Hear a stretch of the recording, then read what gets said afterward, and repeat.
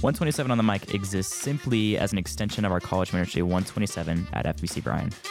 Our prayer is that this podcast be used in accordance with you belonging and investing into a local body. And we hope that this resource is growing in a relationship with and understanding of our Lord and Savior, Jesus Christ.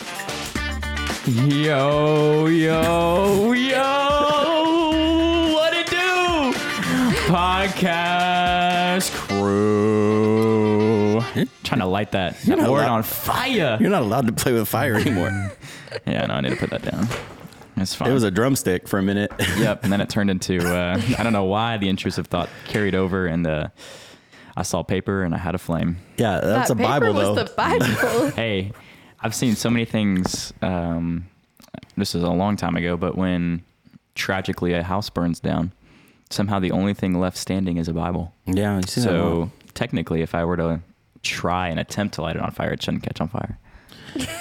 I think that really speaks to two things. Either God protecting it, or that leather doesn't burn that easily. Well, I mean, there's paper in the leather. There's paper in the leather? In between the leather. I know, but there's no air in between it. And so it's not going to go anywhere. And also leather just doesn't catch on fire. But the other books that have like paperback or even hardback, that's just like hard paper. Little plastic. Yeah, that burns right through that thing. But leather. I have water damaged 3 Bibles, and I'm like scared to get water near my Bible now. Yeah. Left it in the hammock outside, and it started to rain. Oh. That's sad. That was one. What were the other 2? Both Spillage. from spilled water bottles. Yeah. One just like leaked in my backpack and all over in my backpack. And then one just literally like on the floor, tipped over right in the middle of. What's the longest duration that you've had a Bible and like it's been your main driver?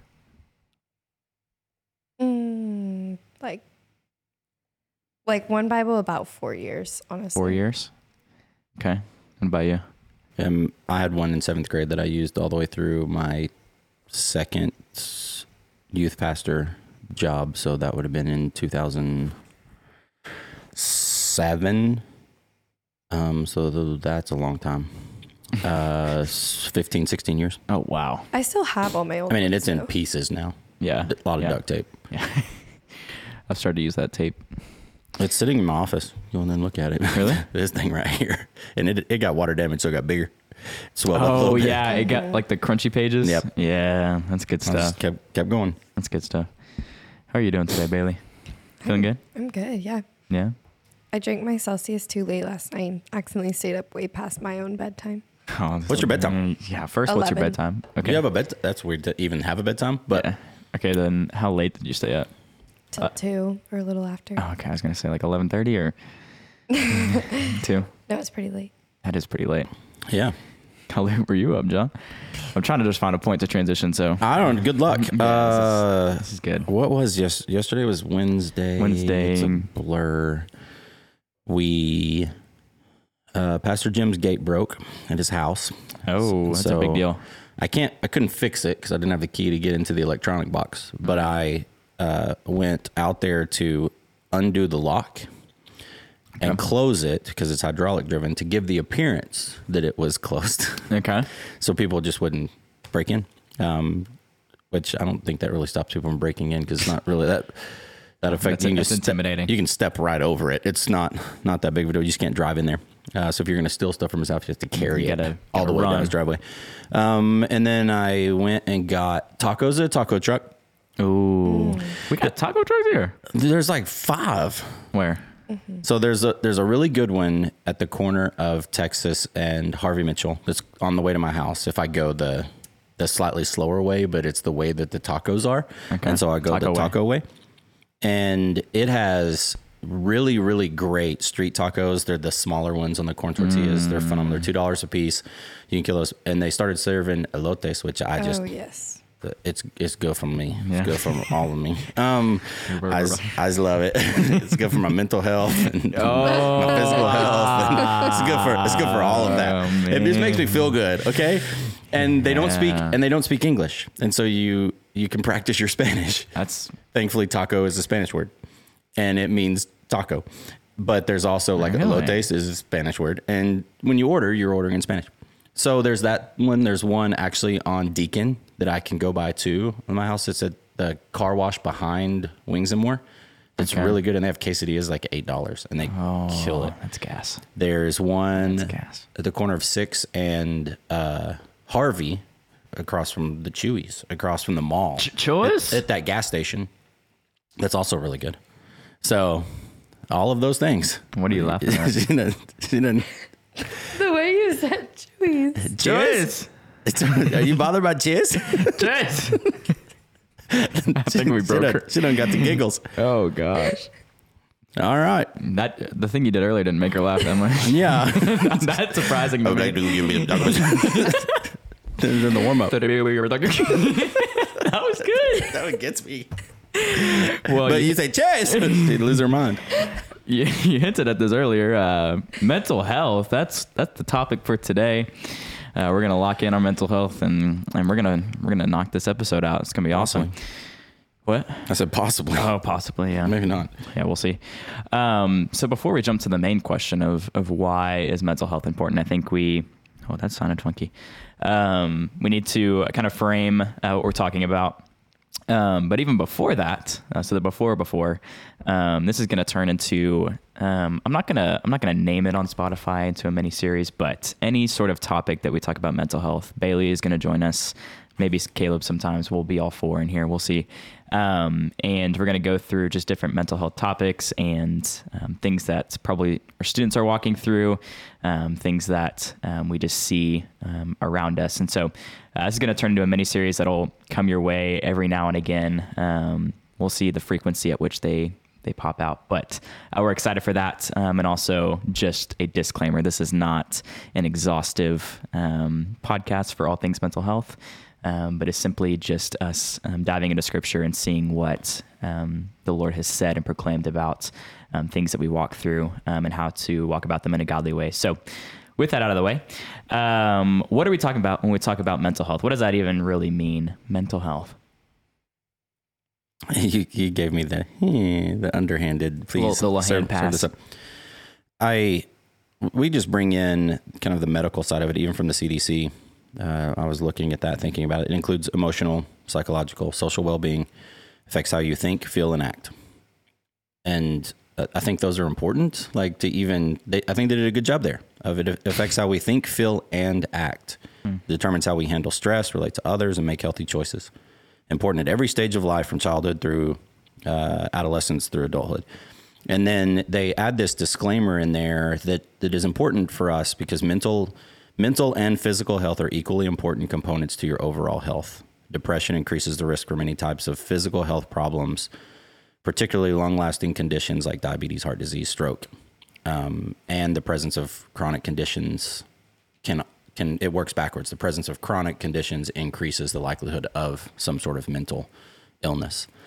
And so for your function, when you think about your mental health affecting how you think, feel, and act, and understanding that your life as a Christ follower, the reflection of Jesus is wrapped up in how you think, feel, and act. Yeah. It's pretty important. Yeah, it's good. Really good. Thanks, Billy. So that transitions really well into, I think, just the overarching question that we have today. And that is why is mental health so important, especially when we're talking about believers and those who are chasing after Jesus? Like, why is this a topic that we should talk about? What you got? The first thing that comes to my mind is that we're called to like have a clear mind, and a lot of time, like in scripture, and a lot of time, like when wrestling with mental illness and things like that in the mind, it can be hard to like get past that hurdle of just staying focused on what is true and those things. So it's just important to talk about like among believers for tools and resources to keep our minds fixed on things above. Yeah, it's good. Why is it important? Because it's real. I don't necessarily trust all of the statistics that you get to read about this, but I think that they're probably close. The CDC, it says that the number is now 1 in 5 that struggle with mental health. Their COVID things have messed that up a little bit. I read a different article that 1 in 5 U.S. adults have experiences with mental health, and so I think that that's probably the proper way to say that statistic, and that you either know somebody, you're around somebody, you're interacting with somebody. Then they push it to 1 in 20 U.S. adults will admit to suffering from a mental illness, and 19% of U.S. adults, that includes anxiety disorders, depression, stuff like that. When you look at that, you just have to speak to the realness of things. And something I think the church has probably failed at pretty often is we don't deal with, what's a good way to put that? Difficult things. We don't deal with the ones that maybe we don't have clear answers to. It is really hard for me to stand up in front of people and preach a message that is going to be directed at mental health and be prescriptive in how to find freedom from that, because it's a really complicated thing, because it can be stress, it can be anxiety driven, and we can point towards verses towards that. It can also be chemically driven. It can be abuse driven from either something that's happened to you or something that you are now doing to your body. There's a lot of different avenues that this comes about, but it's important to talk about because it's real. And it's more real than what we realize. Yeah. It's a weird way to say that sentence. Real than we realize. Yeah. That's good. It's more real than what we probably understand or point to. And so it's worth the conversation. Yeah. And I'm thankful that God's word that has been preserved for so long addresses so many of these topics and so many of these questions that people have. And I mean, just thinking about that, it was written so long ago and is yet so applicable even today. I think speaks to God's supremacy and the ways in which He communicates to His people. And it's not just 2,000 years ago, but He's still communicating to His children today. And so, with that, what are some things that God has spoken through His Word about the topic of mental health? We can go a lot of different directions here. So. Turning the page. I like it. Flipping. I like it. I'm gonna pause and just wait. See what you're gonna do. Get the rubber baby on parts. We'll go this even as she's exploring this. Because here's my thought on that. When we talk about the realness of this, we also have to address this stigma that has been put on the church and probably been spoken out loud from pulpits, that if you're a faithful follower of Christ, this is not going to be your struggle. That if you're passionately following Jesus and you're loving Him and He's loving you, then mental health is not going to be your issue, which is a terrible card to play. Because we can point to a lot of spaces that in Scripture that God has allowed physical and or mental issues to happen for some reason. I'm going to trust that it's always for good, but for some reason. And so we want to put that on the table to understand that those of you that listen to this that have found shame in a mental health struggle that you've walked in or that your family walks in, it doesn't belittle your Christianity. It doesn't lower you down on whatever imaginary scale we've invented on how godly you are. None of those things are true for us. And so put that out there as we kind of contend with this. But what is it mental health pushing us towards? Ready to go, because Bailey's now in a spot. Well, I think we see it the most when it talks about like anxiety, I think is, and anxiety is one of the more common words in regards to mental health that's stated in the Bible. Sure. And so in 1 Peter 5:7, like casting all your anxieties on Him because He cares about you, is often quoted and used a lot. But just seeing examples, knowing that Scripture does address anxiety, it talks a lot about in opposition, the peace and comfort we can gain from Christ. And so going in that direction, just like all over Scripture, the peace that rules in our hearts when we have Christ. I don't know. Do you have like a specific, John, that way? Yeah, I mean, that's First Peter is a great place to land there, because I would guess not an educated thought, but what we deal with most in counseling situations and people that are struggling with some sort of mental disorder, anxiety is the one that rises to the top. And then you can also assume, because the Bible is a living book, and Zach already pointed to this, that it's going to be something that it points to. And so 1 Peter 5, Philippians 4, it gives a prescriptive thing. Don't be anxious about anything, but in every situation with prayer and petition, it gives us not a way out, but it gives you some directives there. And so that struggle with anxiety, which I would also kind of lump fear into that, which may not always be described as a mental disorder, but there are people that struggle with some aspects of fear that lead to hyper anxiety. Those are good ones. I think the Bible turns the corner and talks about depression. One of the most quoted outside of John 3:16 would be Psalm 23, though I walk through the valley of the shadow of death. Like, if that's not a descriptor of depression and something that David was walking through, that's really, really important for us to hold on to. I think even you can put in, when we talk about mental disorders, and I mentioned things that you do to yourself, and so that would be alcoholism drives mental disorders, addictions drive that, eating disorders get into that kind of space, that are all mental, what you have thought about self, and it's driving you to action. I think Scripture even talks about some of those aspects of it too. Your bodies are a temple of the Holy Spirit. We are made in God's image. Those kind of things that Scripture continually points to what's a good way to put that? It pushes us to think the ways that God thinks about us. It pushes us to think about the purpose that God created us for. And that begins to, I don't like the term rewire, but it just begins to affect the way that we think about us and our situations. Also, a lot of times depression and anxiety, like we've talked about them being different, but depression more goes along with the feeling of like hopelessness or sadness, versus anxiety, which is like feelings of nervousness or worry.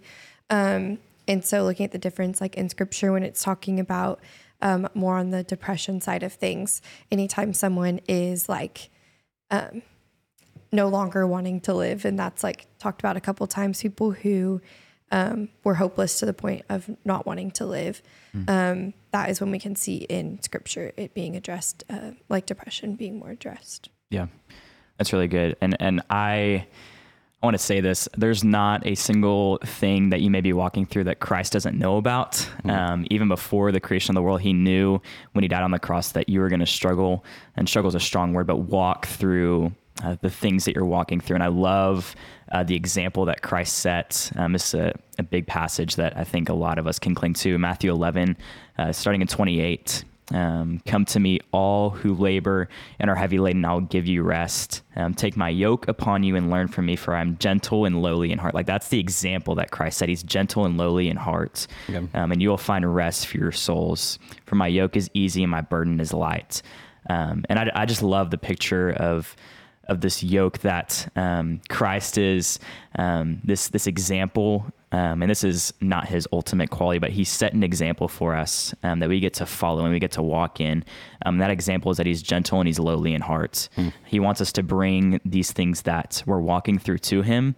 He's not asking you to clean yourself up and walk into his presence, but to bring it all to him.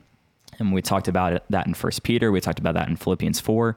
But he wants all of it because he's the only one that can change the things that you're thinking and the things that you're feeling for a lasting impact. I think for a momentary time, we can refine the ways that we're thinking and the ways that we're feeling for a momentary time, whether that be alcohol, whether that be meditation without this idea of prayer, but just like mindfulness. Like, these are short-term fixes that Christ came to fulfill and to accomplish on the cross, that he wants you to come to him, and he wants you to cast these things onto him because he's the only one that can provide a way out. So that's so good. It reminds me of Jesus's interaction with Mary and Martha. And so he goes to the house and there they are. Mary takes a seat at Jesus's feet and is listening to him teach. And Martha is working, is distracted by the tasks of the house. There are guests here. We need to make sure that they're well cared for. And goes to Jesus and says, Lord, do you not care that my sister has left me to serve alone? And so she's like, hey, pay attention to what I'm doing. And says to Jesus, hey, tell her to give me a hand. Yeah. Tell her to help with this burden that I'm carrying. And Jesus turns around and says, Martha, there's a song that comes to my head every time I say this, that Caleb Carruth sang. It's just a really good song. I'm not going to sing it, but sing it. Yeah, the Lord says, basically like, Martha, lay it down. He's like, hey, Martha, you're worried about many things, but one thing is necessary. And Mary has, and I think in the ESV, it says you're anxious about many things. Mary has made the right choice, and that choice will not be taken away from her. And so what he's saying is that Mary's building up something that you're not doing. Mary is getting to a space that your current habit or your current work is not going to get you to. And so Jesus is going, hey, a lot of our anxious depression, those type things that are anxiety, depression, those things that are rising up in us, of course, are self-driven. They are view-driven. They are environment-driven. There are a lot of things that we put ourselves into that drive that. And his response, if we're going to trust this, Jesus' response to that is sit at my feet and store up something that is the counter to what you're struggling with. That is, like, I love the thought of that. Yeah. And I have to put this caveat in there that for a lot of people, they're going to go, I do that. And I still have this. That pushes us into another space. Well, talking about just kind of like sitting at his feet too, being still. Reading about it beforehand, I can't help but go back to the story of Elijah and Elijah in the Old Testament. When it's hard not to just read the whole thing. But Elijah became afraid for his life as people were coming to kill him, and immediately he ran. And when he came to Beersheba, he belonged to Judah. He left his servant there, but he went on a day's journey into the wilderness. He sat down under a tree and he prayed that he might die. He said, I've had enough, Lord, take my life, for I'm no better than my fathers. And he lay down and slept under the broom tree. Suddenly an angel touched him, the angel of the Lord. The angel told him, get up and eat. Then he looked, and there at his head was a loaf of bread. Anyways, the whole story goes on to say a lot, but he fled. He went alone. He wanted to die. And in that moment, the angel met him there and provided for his physical needs, and took care of giving him food to eat. So he ate and he drank and he slept, and was able to rest in that way.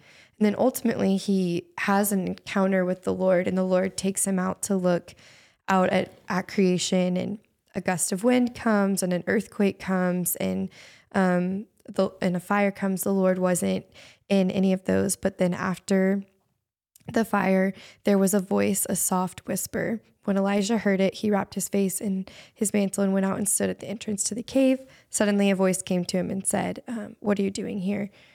Anyways, I got a little lost, but in that whisper, like, that was the Lord. And so not all the other big things, but like ultimately the Lord was there in the whisper. And so talking about like running to other things, like Martha trying to make the house clean. Like a lot of times there's noise and just other activities to do, or we seek out alcohol or things like that. But ultimately, the Lord was in the whisper, and it's good. Yeah, it brings up a really good question, and I think this thought ties into there.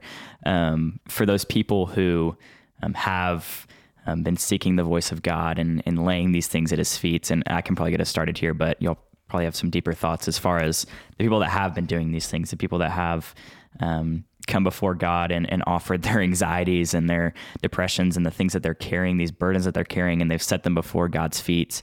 And yet they're still walking through sometimes the same struggles. Maybe it's a different struggle, but a lot of times it's the same one. And I think the two things that I cling to for an answer, which is, again, not exhaustive. But the first one is that God is going to use your experiences. And I try to function in a way that is Matthew 28, Great Commission driven, that God's going to use these experiences to minister to other people. And God is going to use your testimony to speak life into other people who are believers, or in some really sweet cases that aren't believers. And the other thing is just the promise of the other side of eternity. And I found this quote for a youth question night, but earth is the closest that a non-Christian will ever get to heaven, but earth is also the closest a believing Christian will ever get to hell. And so we're sitting in the spot of just brokenness and evil before Christ returns and restores all of this back to the state of the garden.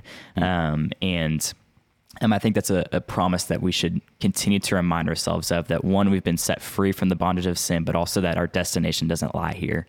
When we're battling and we're struggling and we're striving with these things that, again, we're continually laying it at Jesus' feet, but we're still walking through them. So, but I don't know if you guys have any other thoughts as far as an answer to those people that are still walking through those things when bringing them to Jesus. Just give me the eye again. Sure. I thought you were going to talk a second ago. Go ahead. But You're okay. good. I like to follow. Well, I was even going to mention this just right before. I feel like I asked Zach to be on podcasts related to mental health, not because I really feel like I have many answers to a lot of it, but because it's very important in my own life as someone who's walking through it every single day. Quote it, because it's just been a variety of things that have played out throughout my life in regards to mental illness. And in a conversation the other day, someone was asking me about when I first remember that starting in my life. And I can't pinpoint it because it's been a wrestle since before, as long as I've known, and clinically diagnosed in 8th grade.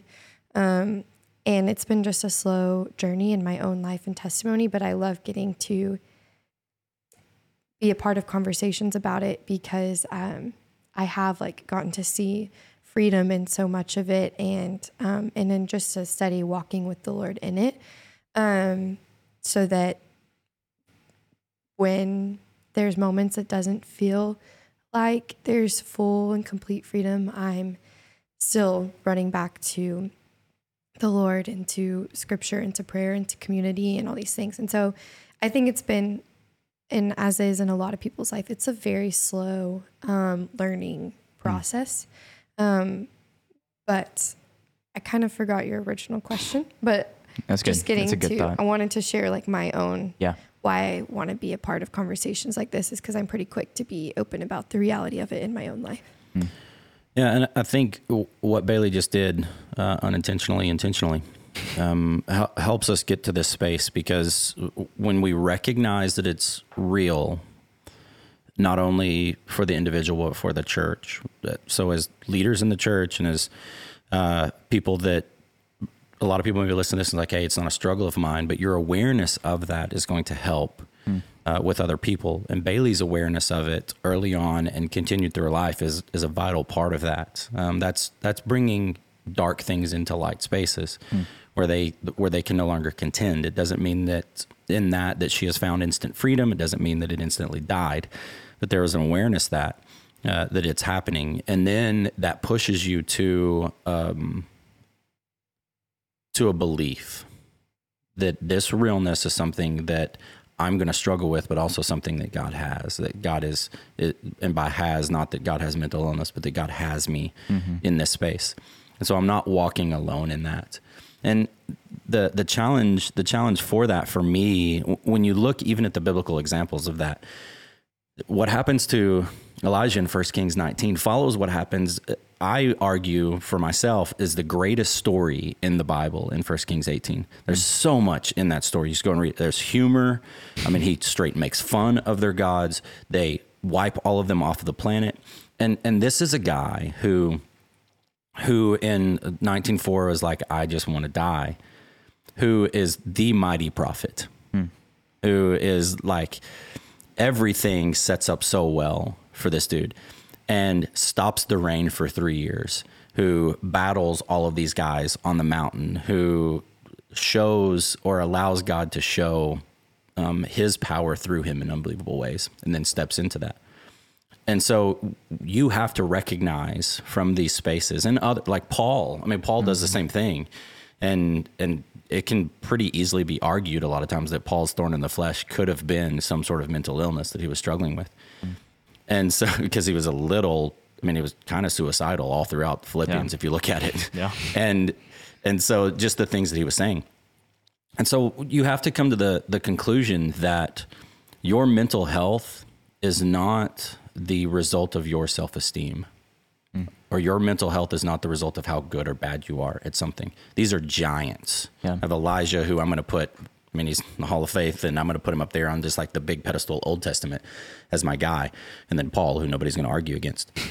And so if your self-esteem and building your self-esteem is going to be the root of your mental health, we have biblical examples and worldly examples of that not being the case. I mean, Robin Williams is one of the just like saddest stories of a guy who we watch him in movies now. We go, this dude was amazing. Yeah. And people were probably telling him that, and he had the accolades to prove it, but it wasn't that. And so when we think about what's the root cause of mental health, if it's not your self-esteem, then what is going to be the thing that leads to healthy mental health? And for the church, we have to always continually push up to the top what Bailey was fixing to say, probably out loud, just a clear view of God. And these ideas that for some strange reason, the author and the perfecter of not only the world, but our faith didn't make a mistake in making you, Ephesians 2:10, cares for you more than anything else for some strange reason. That's Matthew 6. I mean, look at the birds. He does that. Does he not care for you even more?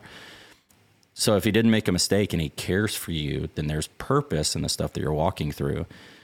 But a lot of times we shift from a clear view of him to something else that affects that mental health and those thoughts. And so we have to begin to push down that idea of self-esteem being the anti-negative mental health thing. Yeah, it's good. Bailey's looking at her Bible. I don't want to jump ahead. No? She's giving me head nods and through stuff. No, I like it. Just keep thinking. If you want to think out loud, if you want to jump back, interrupt me. Okay. It's interesting that you bring up Old Testament and New Testament stories and examples of mental health, and I'm only almost 22 years old. But I think I've seen statistics, and again, I don't know how reliable these are, but of almost just this increase in mental health battles and struggles, and I don't know. I think it's just an amplified issue, and I don't know if it's just our media today. And y'all may disagree. You may think it's has the same prevalence as it used to. But do y'all think it's more prevalent? Do you think it's around the same? Do you think it's less prevalent nowadays? And why do you think that is? And not just to put it out loud of answering why it is, but maybe orient it in a way that's points us to Christ, to the one who can ultimately bring fulfillment and identity. A lot changed when you added the last word, identity. I just thought of it because he was talking about self-esteem. And so it's a good word.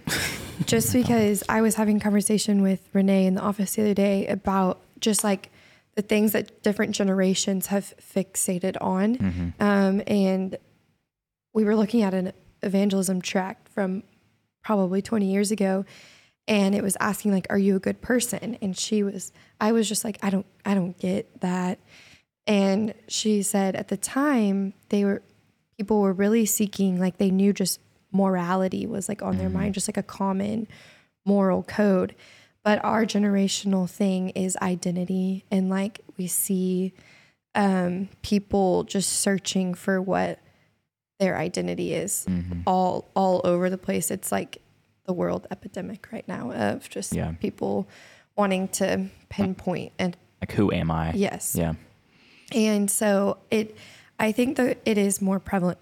Going back to that, mental health is prevalent right now because we're doing a good job in some ways of talking about it more. I think it's always been existing. It's so always been prevalent, and I don't think was talked about as much formerly, and it's being addressed more often these days. But then in that, I think sometimes so much so that a lot of people are almost placing an identity in it, in having a mental health issue or whatever a better word is. But so at youth camp, just in hanging out with a group of 8th grade girls, it's all a conversation that they talk about all the time. And they pretty much all would place themselves in some form of a struggle with mental illness. And so I think it's just something that people want to talk about, but are trying to place their identity in instead of in the Lord's identity. Yeah. And so that's why it becomes what the world is saying about it is different than as Christians, because I think I can talk about a struggle with mental illness as an aspect of my life, but not at all place that as my identity, or use that against, like, I know that my identity is as a child of God. So yeah, that's my thoughts. That was all really good. Yeah. I don't know if I can add anything to that. Restate your question, and then I might push it in a different direction. I don't know. I may not. You want to restate it or just say it again. Okay. It is. Do you think that mental health is more prevalent nowadays? Is it around the same? Is it less? And why is that? Yeah, I can go a couple different directions there with that. I don't know if I think that it is, but there is the view that it for sure is. The statistic is that 90% of Americans believe that the country is facing a mental health crisis post-COVID. 90% of people believe that. Wow. That's for sure elevated. Yeah. Even if the statistic before was that 1 in 5 have an experience with mental health, that's only 20%. And now we're going, 90% of people are looking around going, mental health is an issue. Yeah. And that could be 100% true. I don't know if that statistic is. Let's just assume that it is. And if that's the assumption, then why is it? And I don't know if I can prove this point or not. But if you go back to the generations before and go, what are the things that most affected those generations? A generation that's almost completely gone now, excuse me, is a silent generation. They went through World War II. They went through the Vietnam War. They went through JFK's assassination. All of these that are like really big. They got to see us land on the moon. They got to see the iPhone invented. I mean, wow. The things that they went through, like that generation's pretty unbelievable. I think mine, like I think of the things that happened in my lifetime, like internet became a thing since I was alive. I mean, I was in school when they didn't have printers. Wow. Like you couldn't print stuff off like that. You understand? The dot matrix printer didn't happen until I was in junior high. And so like Bailey's dumbfounded, like you just you didn't print things, but the computer wasn't a thing. Everything was handwritten. Like you got to go to a computer lab. In our school, we had one computer. Man. And it was like had to sign up for a time to go sit on it. And it was the most ridiculously boring thing in the world because like, hey, type in the number 1 + 1 and watch what the computer does. And it took like 4 minutes, and then like a 2 popped up. Like, it's got a brain. That's awesome. But they went through all of these tech kind of things, and then you go into the goofy baby boomers. Thank you guys. They went through some of the same things, but September 11th was the thing that really rises up to them. That would be the same with Gen X. That's probably the same with millennials, that September 11th was the thing that most affected their generation. So I'm on the edge of Gen X and millennials. And I know like for the millennial generation, a lot of us were in college or shortly around there. It was completely life-changing. Yeah. That led to the Afghan war. It led to so many other things. But so in my life, that was the most stressful thing. I didn't get World War II. I didn't get like those kind of things. So if COVID is that thing for this generation, And it's pushed us. We're going to put, and we're just going to assume that COVID had more of a mental impact than World War II. That's what we're saying. If it's 90% now and we've never seen this before, and if it's going up, then that's where it had more of an impact than what happened at 9/11 that led to these wars. Wow. If that's true, and I think that it can be, why is that? Because what did COVID do? Isolated us. Isolated everybody. Yeah. Forced isolation, except for an A&M where it's like, man, whatever. We'll see y'all outside. But for a lot of the world, that's what it did. I mean, we went to Japan this summer, and in April, they lifted their COVID restrictions. Man. April of 2023. And so that's how much of an impact that it had on people. And we would go, it isolated you into a space where the only voice that was coming in was the one that's on your head or the one that came through some sort of media, social, TV, whatever. And then your family. And thankfully, most of the time, well, for me, my family's like an ultimate hype beast for me. Like, they love me and they build me up. And I think that should be the case for most people. With some, they just dislike their family, and it's even a darker space. And so it was comparison. It was noise that often is not true, and affects you in unbelievably powerful ways. And so I could argue pretty clearly that yeah, I think that we're probably at that space because we went through a season where that's all anybody walked through. More powerful than wars and tragedy, because what happened at 9/11, people flocked. Church attendance went up like 800% right after 9/11. People were running to something bigger. Yeah. And it brought community. I mean, people were together. They were crying in the streets. They were mourning. They were doing all those things together. Then we fought a war that does kind of bring people together under it. I'm not pro-war in that space, but it does unite in unique ways that we use sports for now. But that's what it does. But COVID didn't do that. What you got? There's all kind of things. I've been on the edge of my seat because I think you're talking about something really real, the isolation versus the community. Yeah. And that's a lot of what, when I do remember that mental illness, like, it is and can be a very spiritual thing. Because mental illness, often people wrestling with it run to isolation. And that's literally what Elijah did. And go to be alone. And Satan eats that up and loves it and wants us to be alone. And what we see in God's design and in God's picture is people, community-driven faith, and doing life with others and bringing, like you talked about earlier, things to the light with each other. And so I just, as soon as you're talking about COVID and that isolation aspect, I was like, Satan had like a big playground at that time to just work in people's minds, because they weren't getting to like connect with others. Yeah. And so if mental illness is something that you're struggling with or someone around you is struggling with, then like huge reminder that we are called to bring it to community and to bring it to the light. Because that's where we get to like contend and strive with our brothers and sisters, through mental illness. It's good. You jumped the gun right before I asked the question. That's great. Yeah. No, that was good. I was just going to ask if y'all have any final encouragement, because I know that last question was people probably resonated with and are kind of in the spot of like, oh gosh.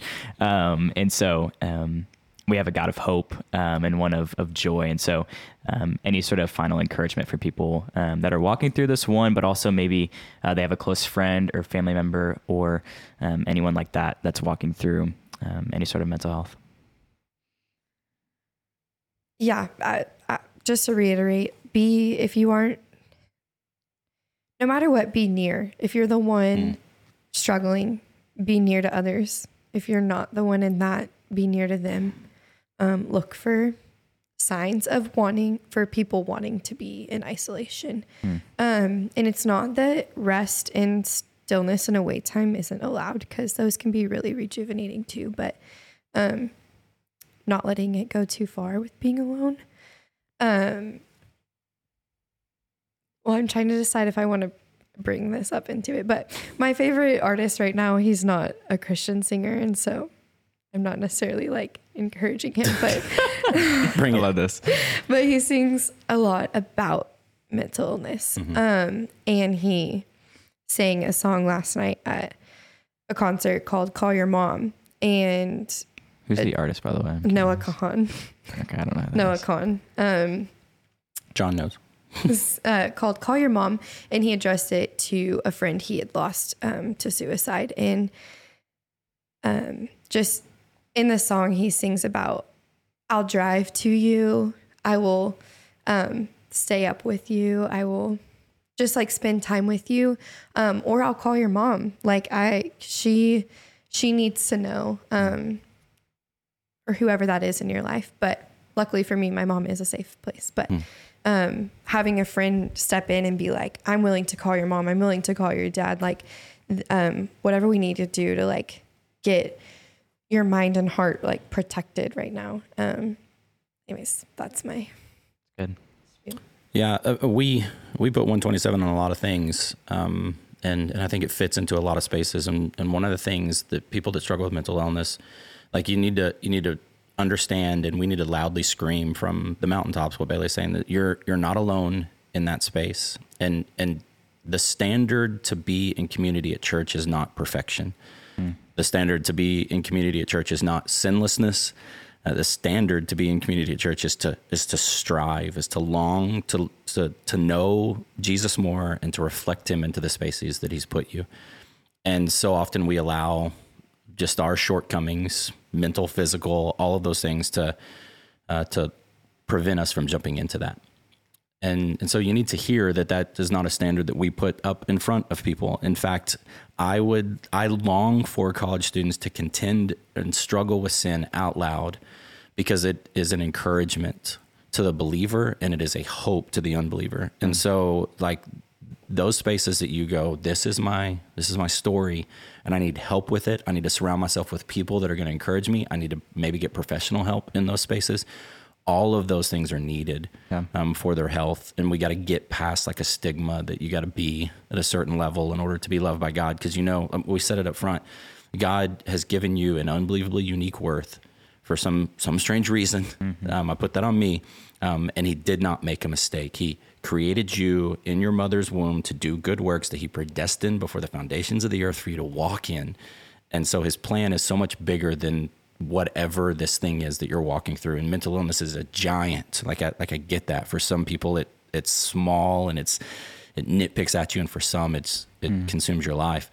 But you don't contend with those things in dark spaces. The enemy wins in that, and so we bring them to the light.